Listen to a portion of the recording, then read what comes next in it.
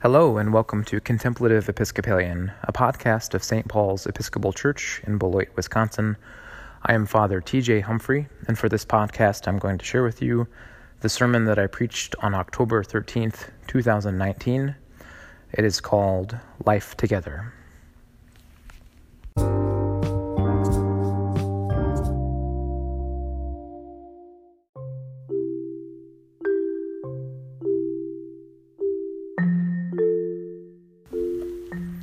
A reading from 2 Kings. Naaman, commander of the army of the king of Aram, was a great man and in high favor with his master, because by him the Lord had given victory to Aram. The man, though a mighty warrior, he suffered from leprosy. Now the Arameans on one of their raids had taken a young girl captive from the land of Israel, and she served Naaman's wife. She said to her mistress, "If only my lord were with a prophet who is in Samaria, he would cure him of his leprosy." When the king of Israel read the letter, he tore his clothes, and he said, "Am I God, to give death or life, that this man sends word to me to cure a man of his leprosy? Just look and see how he's trying to pick a quarrel with me." But when Elisha, the man of God, heard that the king of Israel had torn his clothes, he sent a message to the king. "Why have you torn your clothes? Let him come to me, that he may learn that there is a prophet in Israel." So Naaman came with his horses and his chariots, and he halted at the entrance of Elisha's house. Elisha sent a messenger to him, saying, "Go wash in the Jordan River 7 times, and your flesh shall be restored, and you shall be clean." But Naaman became angry, and he went away, saying, "I thought that for me he would surely come out, and stand and call on the name of the Lord his God, and would wave his hand over the spot and cure the leprosy. Are not Abana and Pharpar, the rivers of Damascus, better than all the waters of Israel? Could I not wash in them and be clean?" He turned and went away in rage. But his servants approached him and said to him, "Father, if the prophet had commanded you to do something difficult, would you not have done it? How much more, when all he said to you was, 'Wash and be clean'?" So Naaman went down and immersed himself 7 times in the Jordan River, according to the word of the man of God. And his flesh was restored like the flesh of a young boy, and he was clean. Then he returned to the man of God, he and all of his company. He came and stood before him and said, "Now I know that there is no God in all the earth, except in Israel." The word of the Lord.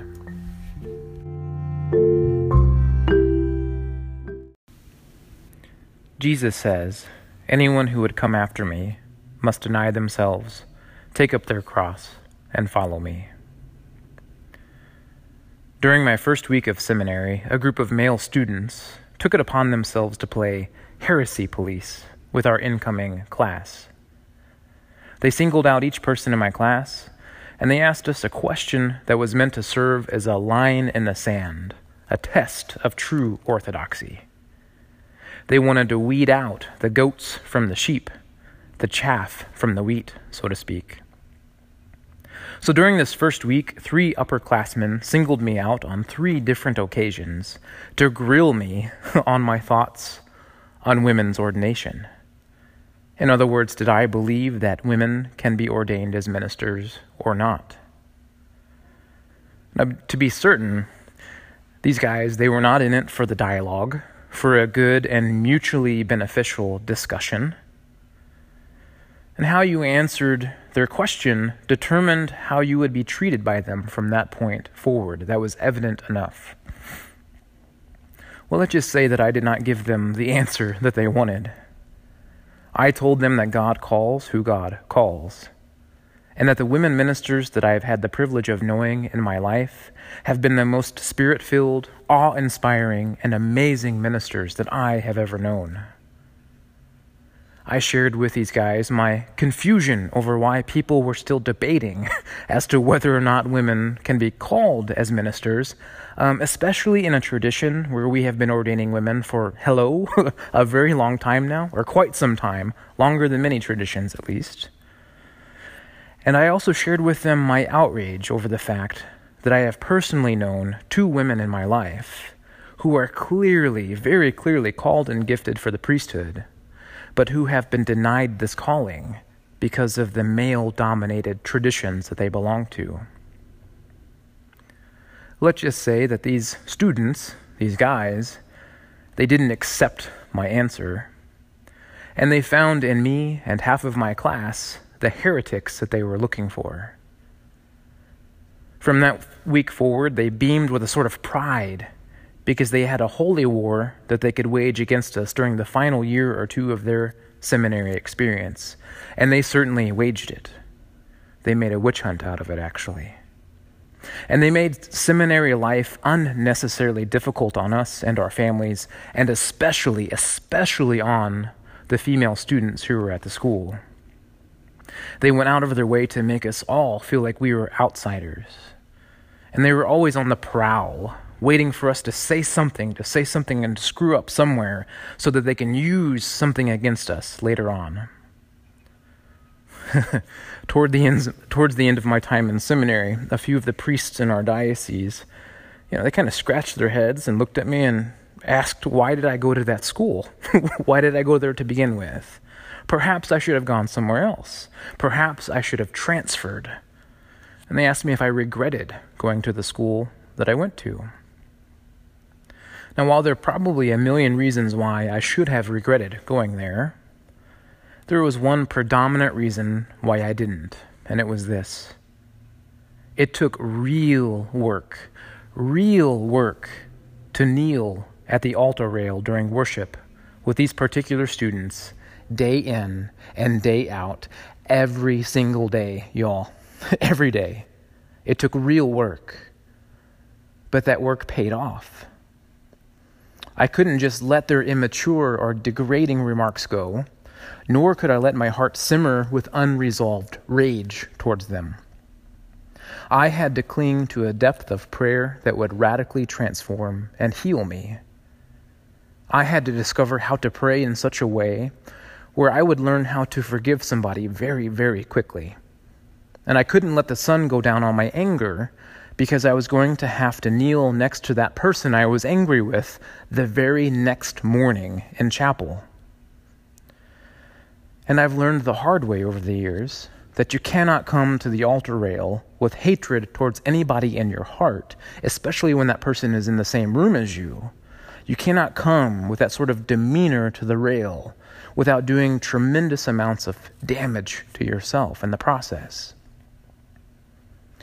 So during this time, I had to learn to love my enemy in order to receive the Eucharist together with them. Life in community, life in church, it's very often a tremendous gift, an exceptional blessing. Church people can be so awesome sometimes. But sometimes, church people, they can really suck. Sometimes life in community, life in church is hard. And we don't have to pretend that this is not the case. This isn't heaven yet, and we do ourselves a tremendous disservice by pretending that it is sometimes. Now, I imagine that many of us have skipped a service or 2 over the years because of that one thing that one person said at that one time, or perhaps those many things that one person continues to say all the time. But I imagine that we've skipped on several occasions just because we didn't feel like dealing with that particular person. There's a priest in our diocese who used to be a Roman Catholic monk.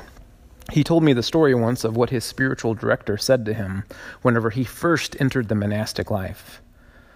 The spiritual director said, "Brother, someday some of the people in your monastery, they will rejoice when you are dead." In other words, life in community is difficult. And one day when you are gone, there will be certain people who will feel like a burden has been lifted from them, and that life in community is not quite so hard anymore because they aren't going to have to put up with you any longer. I know that this sounds very harsh. The first time that I heard it, I immediately reacted against it and felt like it was such a hard saying, too harsh. But then I lived life in intimate community for 3 years, and, now I get it. And it's the saying, it sounds harsh until you realize that it also works in the opposite direction. Not that you would ever wish anybody any harm, not that you would ever wish anybody's demise. It's not that at all in the slightest, but it's just that someday you too will rejoice when you don't have to put up with certain people anymore. But here's the deal, and this is the most important part of it all. You can still love people right now while you look forward to the day when you won't have to deal with all of their shenanigans anymore. And yes, I am making this the official theological term for the stupid things that church people do, shenanigans. And in the meantime, you don't have to in the meantime, you have to play with the hand that you've been dealt in life. You have to live with the people who are around you. And in this church, these are your people. You are baptized into this community. You receive the sacraments of Christ shoulder to shoulder from this altar rail. These are the people that God has put in your path, and God has put you in theirs as well. Yes, you can grumble. Yes, you can gossip. Yes, you can complain. You can bellyache. Or you can do the hard work and let life together catapult you into a new level of holiness, one that you've never known before. This is why we have each other. And as unpopular as this statement is, this is also why we need organized religion and why it's so necessary for us even today. Because we need others to sharpen us. And you can still be sharpened whether or not that person is a positive or negative influence in your life. You can react together with them or you can react against them. But the only way that you won't get sharpened is if you refuse to play the game. If you refuse relationships, refuse community, refuse the church. Whenever we approach the Old Testament reading for today with all of this in mind, there's a lot of wisdom that we can glean from the story. We are often, perhaps more than we'd like to admit, Naaman standing on Elisha's doorstep. Naaman is a very powerful person, but he's not without his ailments. The story is quite clear that he is suffering from leprosy, but it's also quite clear that his worst ailment is his pride. But he takes a wild chance on this weird guy named Elisha, and he does so with the hopes that a relationship with this guy will somehow lead to the full restoration of his health. But as Naaman is making his way with all of his chariots and all of his horsemen, a grand and spectacular royal procession, as he's doing this to Elisha's place, Elisha doesn't even come out to greet or to instruct him. Elisha doesn't even bother. Rather, to Naaman's outrage, Elisha sends his messenger. Go wash in the Jordan River 7 times and yeah, you'll be healed. Naaman becomes furious. Elisha should have come out of his tent to personally greet me and to wave his hand over me, abracadabra, poof, be healed. He should have done that to heal me. Doesn't he know who I am? And the Jordan River, have you seen it? It's a dump. If he was just going to instruct me to wash in a river, why didn't he just tell me to wash in the rivers closer to my own home? They are far better and much prettier, aren't they? This moment with Elisha did not meet Naaman's preconceived expectations of what the healing experience was going to look like. And so Naaman started to make his way home in disgust. Who needs this crap? I'm going home.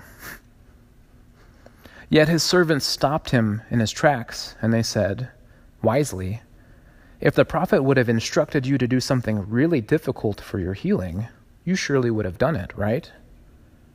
But he's actually given you a very, very simple method for your healing. Like, why not give it a chance? Why not try it?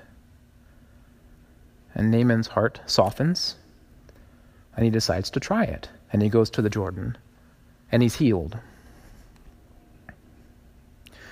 My friends, life with the people of God is oftentimes not what we expect it to be. We have this preconceived expectation for what the perfect church should look like and be like. Well, and then we look up and we see the people around us and we see this hot mess. And we realize the reality doesn't quite meet our expectations. And we often strut in on Sunday mornings with all of our chariots and all of our horses. But we leave bitter at the end of the morning because people, well, they don't quite seem to recognize just how important we are. If only this person knew who I was, they wouldn't say these types of things around me, and they would refrain from doing these types of shenanigans around me. Or my personal favorite, if only this person knew who I was, they would do churchy stuff exactly how I think churchy stuff should be done. When our pride is hurt, we start to put one foot out the door and we say, "This place is a dump. I don't need this crap. I'm going to the other church across town." Are not the waters of Abana and Pharpar, the rivers of Damascus, and the rivers of the Congregationalists and the Lutherans, are they not better than all of the waters of St. Paul's? Could I not wash in them and be clean? But as that old wisdom saying goes, wherever you go, well, there you are. You can't escape yourself. If you can't deal with life and community here, I hate to tell you this, you're not going to be able to deal with it elsewhere. If you are prone to running from difficult relationships here, you're going to be no less prone to doing it over there, wherever over there is.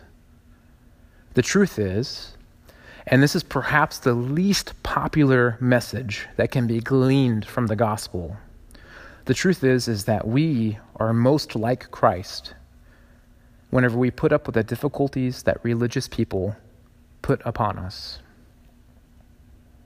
It wasn't the godless or the heathens, but the people of God who shouted, "Crucify him, crucify him." We are most like Christ whenever the people from our own tradition attempt to crucify us. In fact, it would be very weird if you've been going to church for some time and you've never had a Judas seek to betray you. My friends, we are most like Christ whenever we come to expect such things and then decide to offer our lives in selfless love to these people anyways.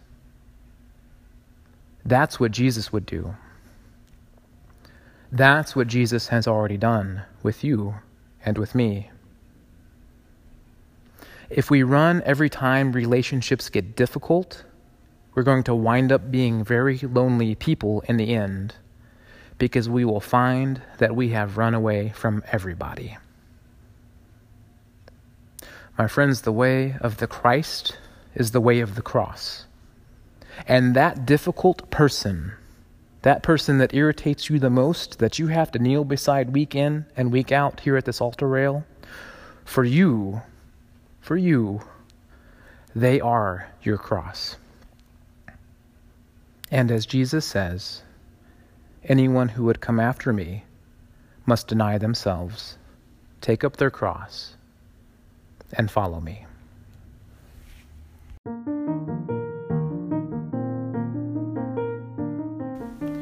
If you are in the Beloit, Wisconsin area, and if you are looking for a new church home or a faith community, we would love to have you stop in and visit us at some point. We are at 212 West Grand Avenue in downtown Beloit. Our Sunday morning Eucharistic gatherings are in the main sanctuary at 10 a.m.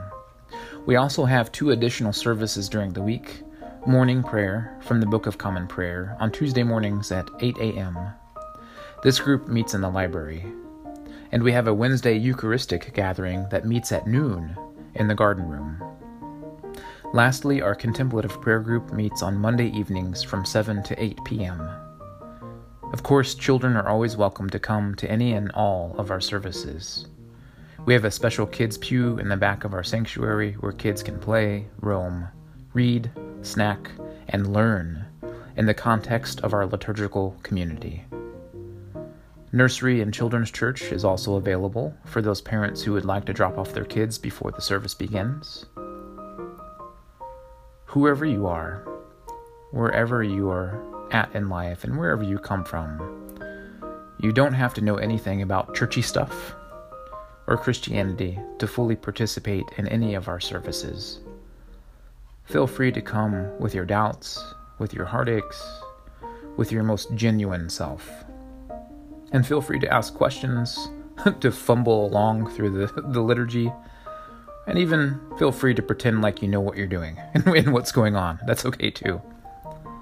But please come as you are, and watch yourself delve even more deeply into the person that you want to be. I am Father T.J. Humphrey. Thank you for listening today. God bless and be well.